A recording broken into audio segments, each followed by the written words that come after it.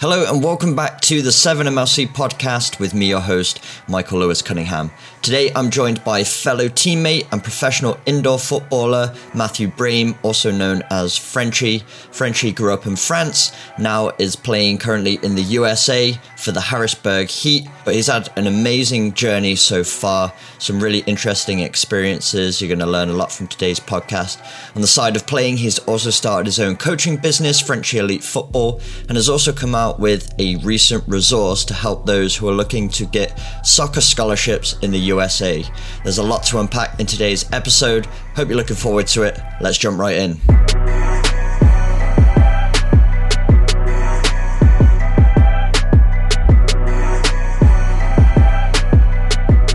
All right, Frenchy, welcome to the podcast, my friend. Thanks for having me. How you doing? Good. Look at us, Frenchman, Englishman, sitting in some good weather in the US, living the American dream. So, of course, your nickname's Frenchy, and that's pretty obvious, but for those who don't know you, why are you called Frenchy? Well, obviously, like, being from France, that's kind of like the nickname that you always have, but when I came first to the United States, I always turned that was just the nickname they gave me, and I kind of just stick to it. Moving to Michigan and, like, all over, it's just always been the nickname, so it's kind of, and it's pretty cool too. So yeah, I got my company as well now that I use that nickname as well, so it's kind of all universal around. That's what people know me as. Yeah, well, honestly, I've not met too many French people out here, so I think it is unique because obviously I meet a lot of English people. I don't know if it's just a bias that I have that I'm listening for it, but no one calls me English or anything like that. I feel like it's not that cool though. Like yeah. I always laugh about it. Like French is like a cool nickname that sounds good. Yeah, it does sound good. If I call you like English, it'd be like kind of weird. Or yeah. like, hey, German, or like or Spanish. So yeah, French definitely like does sound, I guess, pretty sweet, I guess. Yeah, no, it is. So you grew up in France, of course, came over to the US, you still got a nice thick accent. So talk us through your playing career so far. What was your first youth club? How did you get into playing football? What was the youth system like in France?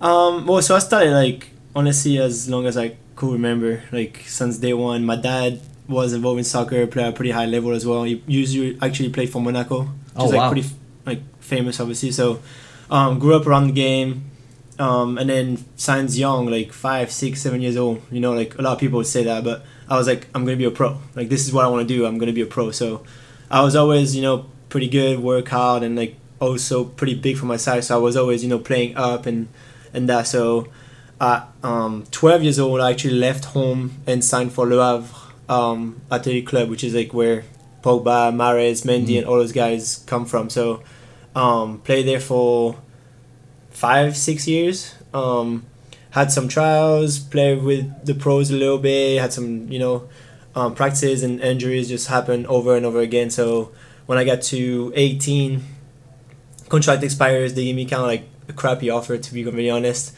So I kind of like was like, okay, I'm going to go and look at other places. So I did a few tryouts and didn't really get what I wanted. So I kind of called it out at that point and put it on, on the side, and was like, okay, I'm going to go back to school, take care of that, and see after if more opportunities come. And then that's when the US kind of hit, and that was the golden ticket, just be able to play and finish school at the same time. Yeah. So that was definitely what I jumped on right away. So yeah, that is the unique opportunity about being here, because in Europe, you either have to go full-time football or full-time education. Well, I pretty much, completely honest, like, stopped going to school at like 15. Okay. Like, focusing on football? Yeah, like, I mean, it's not even focusing. It's like, Mondays we have to practice, Tuesday to practice, and then I was, when I got to like 15, 16, good enough to play with like the reserve of the pros. So I would practice with my team in the morning and then practice with the pros in the afternoon. So you don't even have time really to go to school. Like, it's not even really a choice of like, hey, I'm going to stop school. It's more like,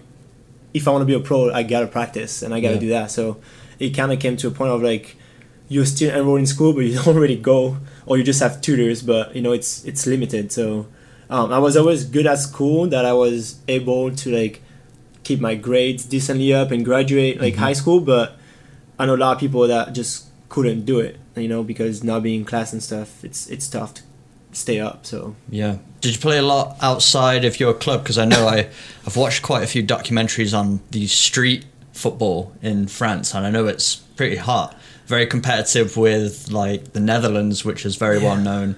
I heard Paris and Amsterdam are meant to be the two highest, but I know Marseille is pretty big as well. Well, so I am from Marseille, but a little bit more outside of it. So we do have like a lot of street soccer and stuff, but it didn't really fit my playing style, I guess. Were you always a defender? Yeah, I was a 6, like holy mid, okay. And then I couldn't run, so they put me in the back, right? Still like nowadays. So I always like to be on ball, but I was more of a passer and stuff. So playing street and just having to defend and go on 1v1 wasn't really like my thing, and I would get frustrated when people would try to make and stuff, So which is funny because now playing indoor, that's 1v1s all the time, right? So it's interesting, but yeah, I never really was too much into it just because I would get just frustrated or exposed, and it wasn't really my thing. So I always just played organized soccer, like the good old 11-11, and so yeah. Cool. So then you started to look into other options, as you were saying, and you landed on the US. You wanted to pursue it. What, other than just the opportunity to study and play, was there anything particular about the US that really attracted you? Well, I mean, like, to start with, like, my roommate from Le Havre, like, one of his really good friend of his dad owned a company that sent players there. So that's how he kind of started. The guy talked to me about it, and I was like, yeah, because school, what I was doing there, I didn't really like it as much. And I also, like, was kind of stuck with soccer, because over there, if you don't make it, like, it's tough. Once you're out of that circuit, like, it's tough to come back in because there's so many good players. And to be completely honest, like, back home, like, looking at the US, it's kind of like, oh, it's going to be easy to make it, right? Now that I'm here, I'm like, oh, crap, like, it's not that easy. But the big, like, common thinking is like, oh, you can just go there and make it. So that was one of the best things. I was like, okay, I can go to school and I'll make it, I'll go play in USL, MLS, like, even MLS, I was like, oh, I can just go play there, and like, now I realize, like, oh, it's not that easy. So, and after that, like, I think, like, sounds cliche, but the whole, like, American dream of, like, hey, if you work hard, like, you can get stuff for yourself. Like, I think that's one of the biggest things too, of, like, once you graduate, you're going to get a job, you're going to be paid pretty well. And again, if you put the work in, you'll be able to get where you want to be, which, like, back home, like, and I'm sure in England it's kind of the same thing. If your family is not rich, or if your parents don't have a really good job, like, it's tough to kind of claim those, those stairs. So I think here, like, doesn't matter what you have or don't, you can always get it as long as you really want to, I agree. I do think there is, even if it's just my imagination, but I always felt like there was gatekeepers in England that were controlling my destiny a little bit more. But there's something about the US that you do feel like you can express yourself, you can make it on your own, you can stand out. It is kind of a land of opportunity, and it's not a myth either. I really felt that when I came out here. So you came out to the US on the scholarship. Where did you end up at college? So I was supposed to go to Eastern Tennessee State University, so ETSU. Coach came across the US, to France for a week to come watch me play and stuff, and he offered me a full ride. Wow. And then I also had FIU for the international that was pretty much a full ride. It was about like 90%. So that's what I had when I was back home. So I was like, okay, I'm going to go there and get it done. And then coming from not a speaking language, you have to take a test. It's called a TOEFL. And it's an English proficiency test that you just take to see what level you have. It's out of 120. And you have to get, for me, I had to get 59, so pretty much half to get a full ride. I got 19. That's how bad my English was. So I got 19. And the guy was like, yeah, just take it again. And I was taking classes, like everything you can think of. And I'm like, nah, dude, I'm not going to make it. So he's like, oh, take it again. I'm like, sure. So I studied for like 2-3 weeks, like crazy. And I'm like, I'm getting so much better. And I take it again. I think I got like 25, 26. It's an improvement, but... Yeah, but like it's still not there. Like it's half of where I needed to be. So the guy's like, yeah, just do it. And I'm like, dude, like it's not going to happen. Like I'm not going to get to 60 in the next, month. So... Yeah. So this exam basically shows that you'd be able to sit in classes and understand what's going on. Yeah, and like pass classes. Yeah, right. Because they're going, like a lot of it was academic rewards as well. But if you can't have good grades, like your scholarship is gone and then you can't play. Gone, so and the school wants a certain graduation rate. Exactly. And then my parents don't have any money either, to be honest. So it wasn't a possibility for me to go there for 6 months, try it out, and then be like, all right, now you got to pay 25,000 or 30,000. Exactly. Like, it just wasn't a thing. So I got hooked up with one of the guys that I used to play against in the academy. He was playing for Lorient, and I hit him up on Instagram, like, hey, like, I see you play there. Like, it was a community college. Okay. And I'm like, hey, like, what do you think? And he said, yeah, just come through.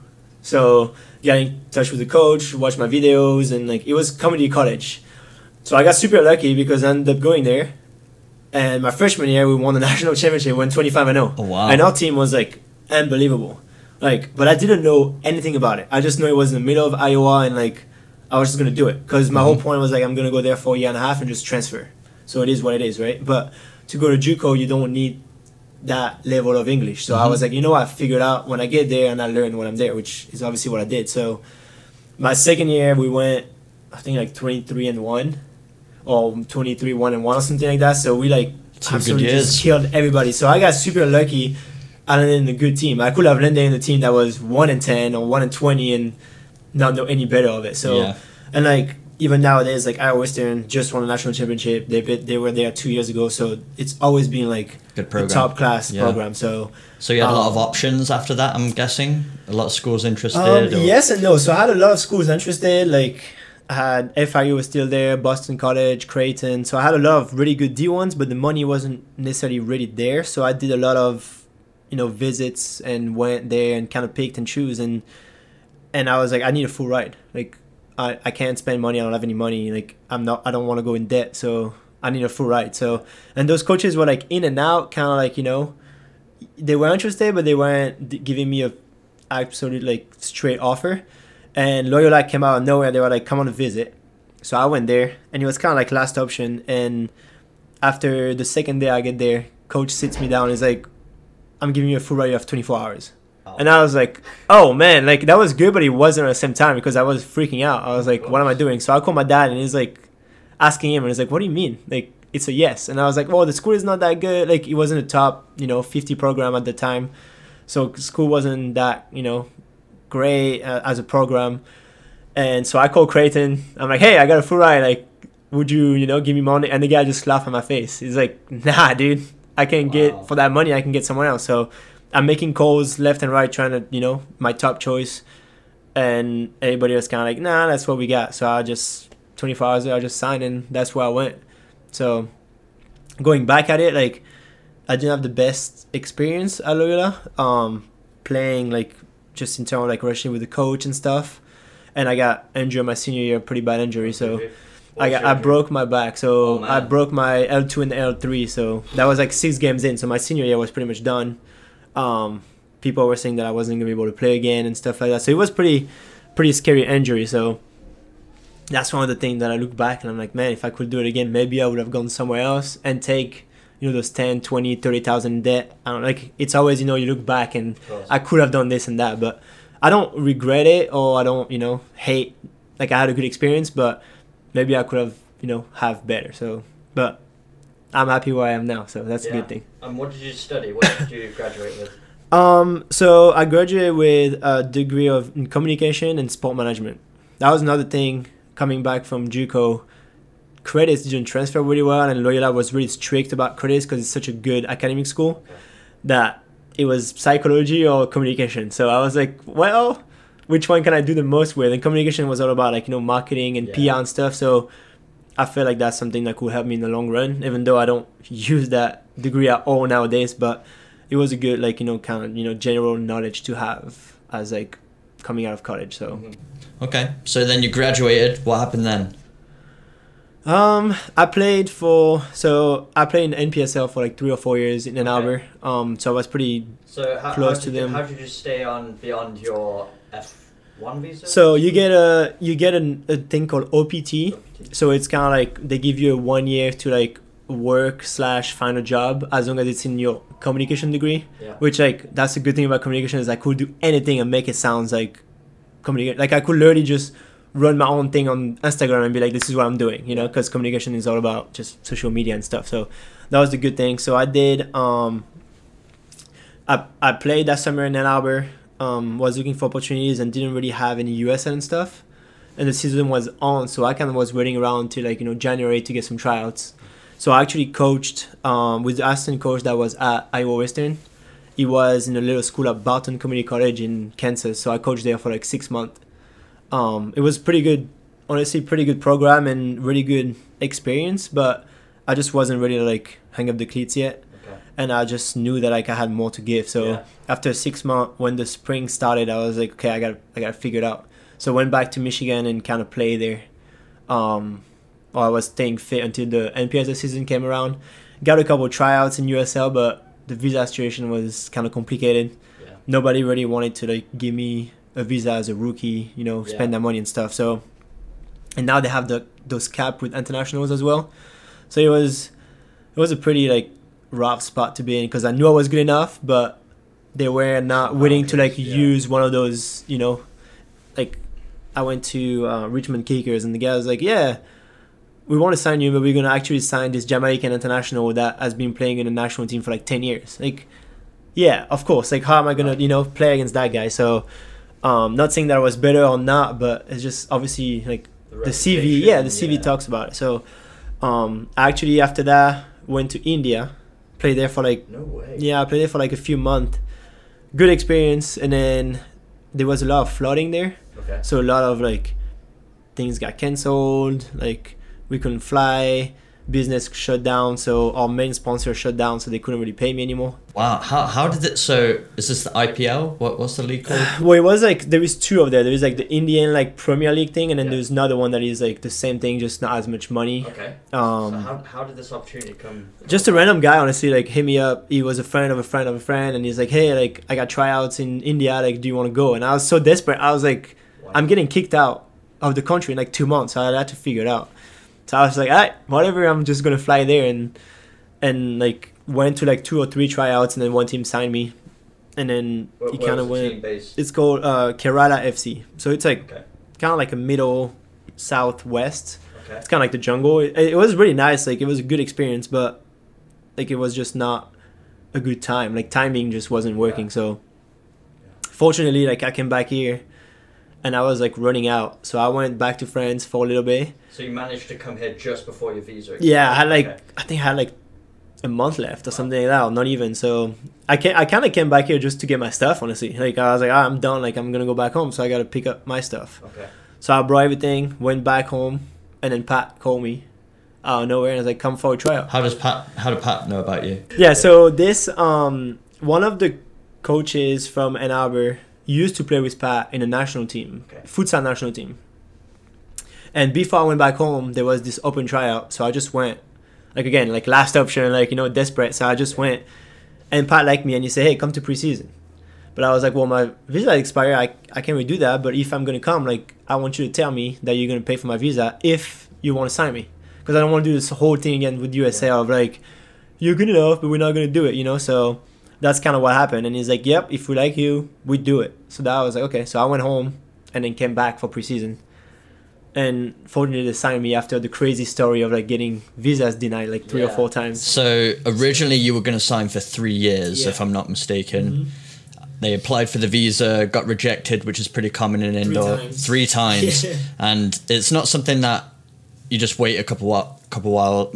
The club actually has to pay each time they apply for the visa. So each time they're getting rejected, they're basically giving money away. Yeah. So then they finally got the approval or changed your contract. So I was on a visitor visa, so I had 3 months. So for like 2 months and 2 weeks, like keep getting denied. So I'm waiting here and I'm like, okay, I gotta go. Again, I was like, I gotta go home. It's not gonna come through. And the club actually paid a different lawyer that was like apparently big time, worked with like NBA and NHL players and stuff like that. So long story short, 24 hours later, the dude is like, you got approved. Wow. So like, I know the club paid a lot of money for that guy too, you know, like I think it's a flat fee of like $5,000 to just give it to him, and he's like, give it to me and I make it happen. And again, like it's crazy because I've been waiting for 2.5 months and I keep getting denied, and this guy 24 hours later makes 2 calls and he's like, yep, you gotta apply. So I had to go to Canada, get my visa stamped over there in the US, because you can't do it in the US, you have to leave the country. So I went to Canada and then came back, and then now I was good to play. Wow. So, and then during that whole time, like we played like I think 12 games, so I missed all those games just here practicing, but couldn't get paid, couldn't play. So it was, when it happened, it was definitely like happiness for sure. Yeah, and that's great to show the club really wanted you, you know, going through those. Yeah, that's what Pat always talks about it, and he jokes. It's like, yeah, we really wanted you. That's why we signed you 5 years, because I put some money off the budget into it. Okay, and so the season we're currently playing is your... Technically my 4th year, but we lost one last year. Okay, so how's that carried over in your contract? Are you here for... I have one more year next year. Yeah, so I'm finishing this season and I have one more season. So technically I'm on contract until August 23.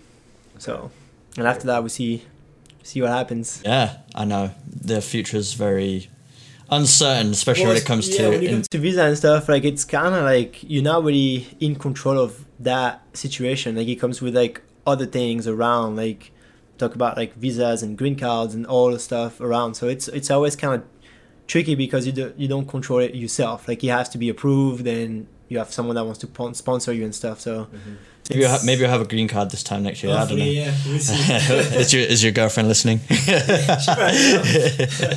Oh man! So along the way, in the background, you started a coaching business, Frenchy Elite Football.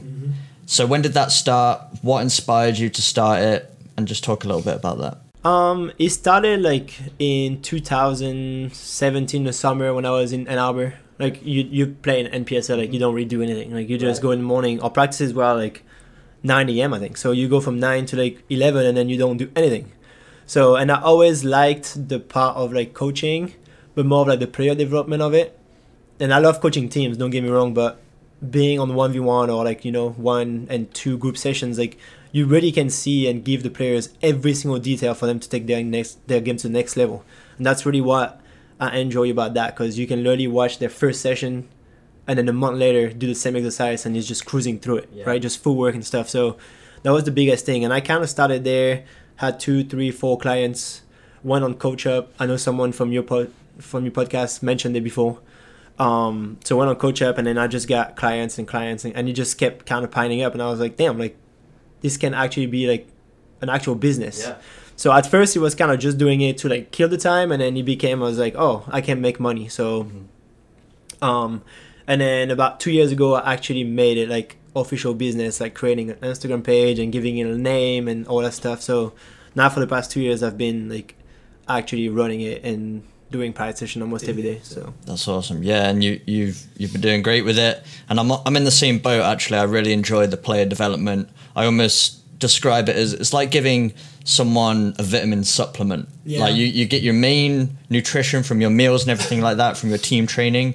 But if you can give someone those B vitamins just to kind of fill those gaps, it can make a massive difference. And I love being able to work with a player and just make a fine adjustment to something. Just a little thing, and like it changes so much. Like the biggest thing about like it sucks when you are like a coach as like a team, because you see those little things, but you don't have time to like just hammer it over and over, because you have to work on tactics and you have to work on that other player and this other guy, and then you have to do shooting and passing and defending. And when you do 1v1, it's just you can look at his foot and be like, all right, your foot's got to change half an inch to the left, pointing towards this direction, and really those little details. And like it's so rewarding when you're done and you're like, oh, you can shoot now, after like 2, 3, 4 sessions. And honestly, like when players are like at a super high level, obviously it's just mini details, and you don't see as much development. But when you get a player that is like average, almost below average, like in 3 sessions you make them 100 complete like different player, and it's like so rewarding. Like when I get a parent that texts me and you say, hey, like he scored 3 goals this weekend, and like and it's so like it almost comes as like you have a private like relationship with those players, and they're all like your little brother and sisters. Like I always joke about it, and I say I have like 1,000 little brothers and sisters, because like I care. And like when the parents send me a text and say, hey, like he scored this weekend, like I'm pumped, I'm super happy. So the biggest thing about that is really like seeing a player getting excited about coming to sessions and get better, and he's like, how was your game this weekend? It's like, yeah, shot like exactly the way you told me. And then it's like it's super fun, and that relationship that you get with those kids is a little bit different from like when you have a team, because you obviously can have favorites and stuff. So did you have anyone like that growing up, or were you more self-motivated and just kind of improving yourself? It's funny because like I wasn't really that guy that was doing extra training, which like honestly if I did, I'd probably be like playing in the Premier League or stuff like that, because all the players that I played with are all playing in the Premier League or stuff like a lot of them. So who's the biggest name that us listening to the podcast would know? Probably Pogba, I think. Yeah, I mean Pogba. Yeah. I think the biggest ones like Mahrez as well and Ben Mendy are like biggest ones that really. But there is guys that play, Bournemouth and Italy and stuff like that you probably seen play around or so. But it's like I would always give 100% of practice, but then I wouldn't do extra. And like those guys were so talented as well that they didn't do extra. But I wasn't as talented, so I needed to do that extra work, and I never really did it. And I always have this little like kind of like regret of like not reaching like my extreme potential that I could have gone. Like I still think I'm a pretty good player, but I could have probably been like a little bit higher too. Like I was a little bit chubby, so like I was a little bit overweight. So like maybe if I had those like other like 10-15 pounds, like maybe I could have been different. So so it's like the extra training now, like it's all about just little small details that I really enjoy doing. So I don't know if it was the same for you growing up in France, but doing extra training, I did a lot of it, but I almost felt people mocked it a little bit. I don't know if it was the same in France. Yeah, because you try hard, right? Yeah, try hard. Like, why are you getting cones out? Why are you doing stuff like this? Yeah, exactly. It was like you were the weird kid. It actually, we had one in my academy that he actually didn't go pro. But he was that guy that like would come in like 20 minutes before and would do like extra training or ask for like lifting and stuff. And we were like, dude, why are you trying so hard? Like chill. But it's funny because now I'm like, damn, like if I did this, like who knows where I would be, And like now, like I feel like it's a little bit more like because of Cristiano Ronaldo putting like all those like expectations of like, hey, you got to be here an hour before, an hour after, and do extra. Like it's like now it's more like, why don't you do more? But definitely back in the days, like I definitely feel the way you did. Like you would make fun of people like, why are you trying so hard? I'd almost try and find football pitches that were just so hidden. It was like a secret. Yeah, because you didn't want people to see, right? Yeah. It was the same way about my YouTube channel as well. If people found out that I made YouTube videos, I'd be devastated. I'd be so embarrassed. And now you have what, like 1 million followers? I still have that little inkling feeling in me when I'm turning on the camera, I'm out in public at a pitch, just from my childhood. But it's funny because like even nowadays, like with the whole TikTok and stuff, like when someone is in a random place and they put their phone and take TikTok video, you're like, look at those losers, kind of, We were just in Mexico and there was a guy and a girl and they would give the phone to each other and then they would do a dance and then give it, and we were just like, what are they doing? And when there's no music playing or anything and it's just quiet, like, just birds chirping and cars going past, you're like, what is happening here? The editing after, you're like, oh, okay, it looks pretty cool, but you do this, literally, we all do the same thing, so it's, but I have that little, like, even when I do my private sessions and I record it, like, people pass by and like, what is this dude recording, it's definitely still, and then with TikTok being so big too, like it's weird, I think there's something about it because I get the same thing if I'm filming myself in Rochester where I live. If people are walking around the side of the pitch, especially the older generation, they're like, what are you filming for? So into himself. Yeah, they're like, what are you filming for? Like, what is this? They think it's some big documentary or like a big thing because I've got my big tripod and stuff. They're like, are you like a national team player? I'm like, nope, I'm just a normal guy just doing it. And they're like, don't quite understand. They're like, okay, and then just carry on. And I can just imagine they've gone home, told their wives about it and stuff like that. Like, it's weird, for sure. But you got to just try and ignore it as much as you can. But on the topic of social media, where can people find your content? So you got French Elite Football on Instagram, just all one word. Yeah, French Elite Football with a Y. Okay. On Instagram, and then I have like a little YouTube channel as well, same thing. But I don't honestly like. I like to say I don't have the time. But it's more like I don't like to put the effort into like because I'm doing privates and stuff, and I'd rather just go do a private than like spend an hour editing because like with driving and stuff, and it's just like I don't really have the time of like doing it all, like want to do it. I'd rather spend time with my girlfriend if I have 1 or 2 hours instead of editing and stuff. So I did it a little bit, and it's like I'm not too big into like social media, so it's kind of like even my page I don't really post that often and stuff. So it's like. I like to know, like, people say, hey, I'm coaching or I'm getting trained by this guy. Check him out or, like, call him and stuff. So, and I have a website as well that is on there too. But I'll put all this in the description, but just for the people, it's what, www.FrenchEliteFootball.com. Yep. Perfect. Something else I wanted to talk about as well. So recently you created a resource for people looking for scholarships because I know very well I had no clue where to start when I was coming over to the US, but even within the US as well, and with the amount of players out there now, so many players to choose from coaches, you do need to stand out when you're communicating with coaches, going through the process. You do have to dot those I's, cross those T's. So talk a little bit about the program that you've put together and how it can help people find opportunities. Yeah, so I created I started like in the summer creating a course. So it's an online course, kind of like almost like a book, but with videos and PDFs and documents and audio files. So a bit more like not as boring as a book. Like I can't. It's interactive. Yeah, it's tough for me to sit down and read a book forever. So create an online course where I teach high school players how to earn a scholarship. So soccer only for now.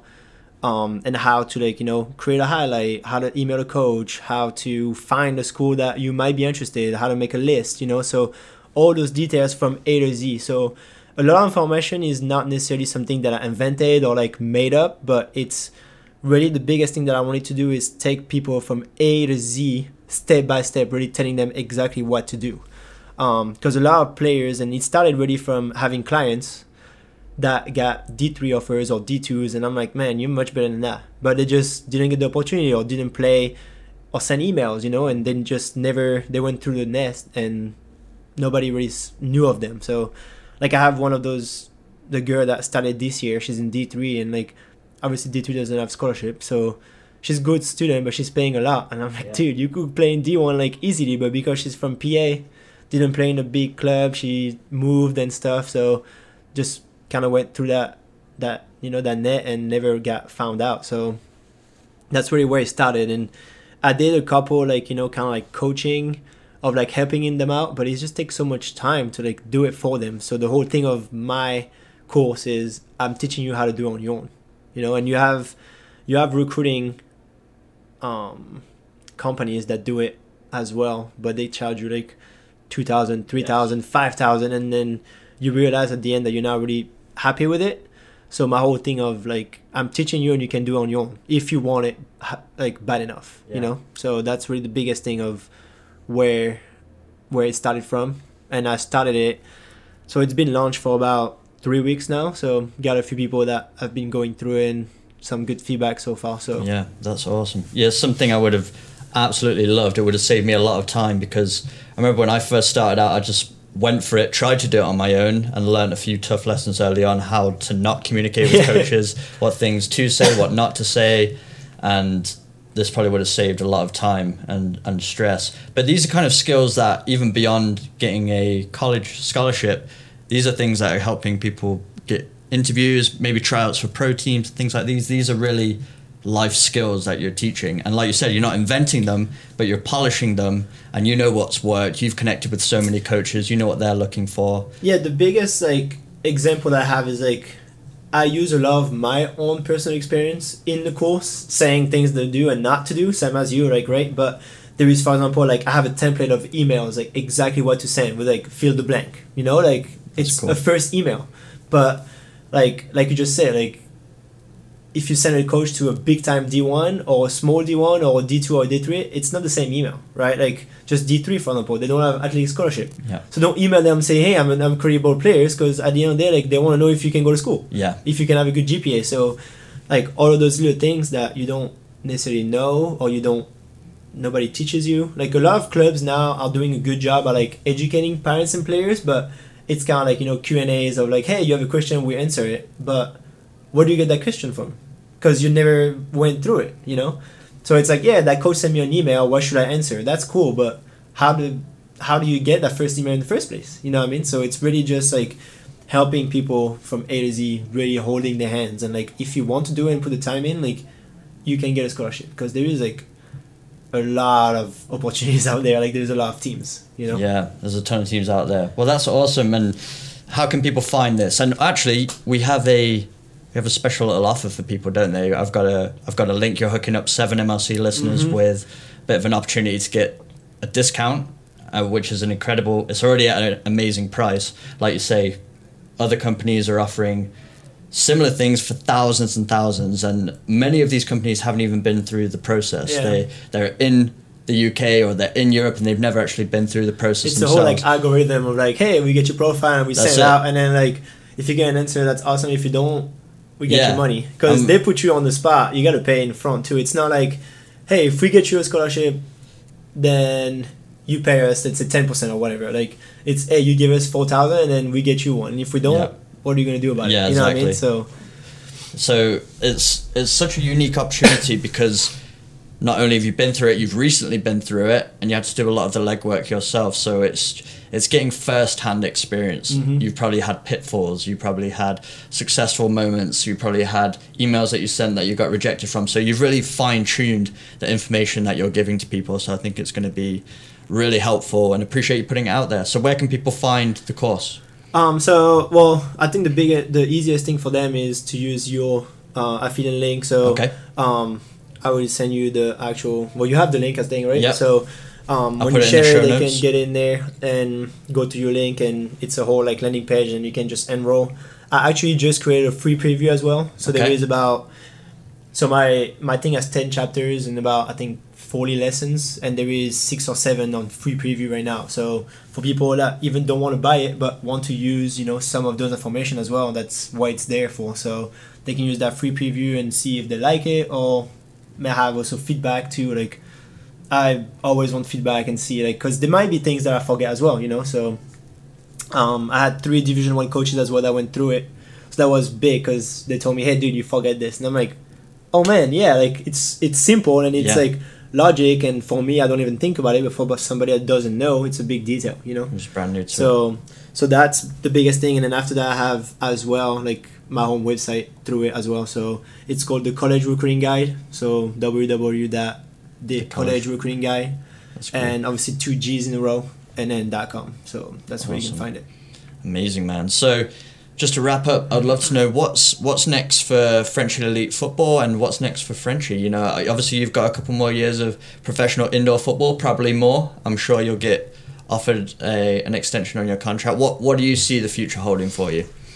Well, it's like for French Elite Football, it's like keep developing and stuff, and I have like it's incredible like the amount of success I have now when you do things right. Like I've got 20 people on wait list right now trying to get in, so it's always like obviously a good feeling to do that here. And it's funny that you mentioned contracts, because I already had a talk with Pat this morning about extending my contract, so we'll see what happens with that. But maybe here, maybe somewhere else. I don't know how long I'll be playing too, because my body is starting to hurt a little bit too much, so we'll see. And again, like it comes to making decisions like on life as well, like with girlfriend, and where do I want to establish my home, and because I've been just moving around, so it comes to a point now that it's like, okay, what's the best situation for me, for you, for us, where do we want to live, and all those little details. So things are up in the air, and kind of looking around and see where we go. But the beauty about like FEF is that I can take it anywhere. Absolutely. And still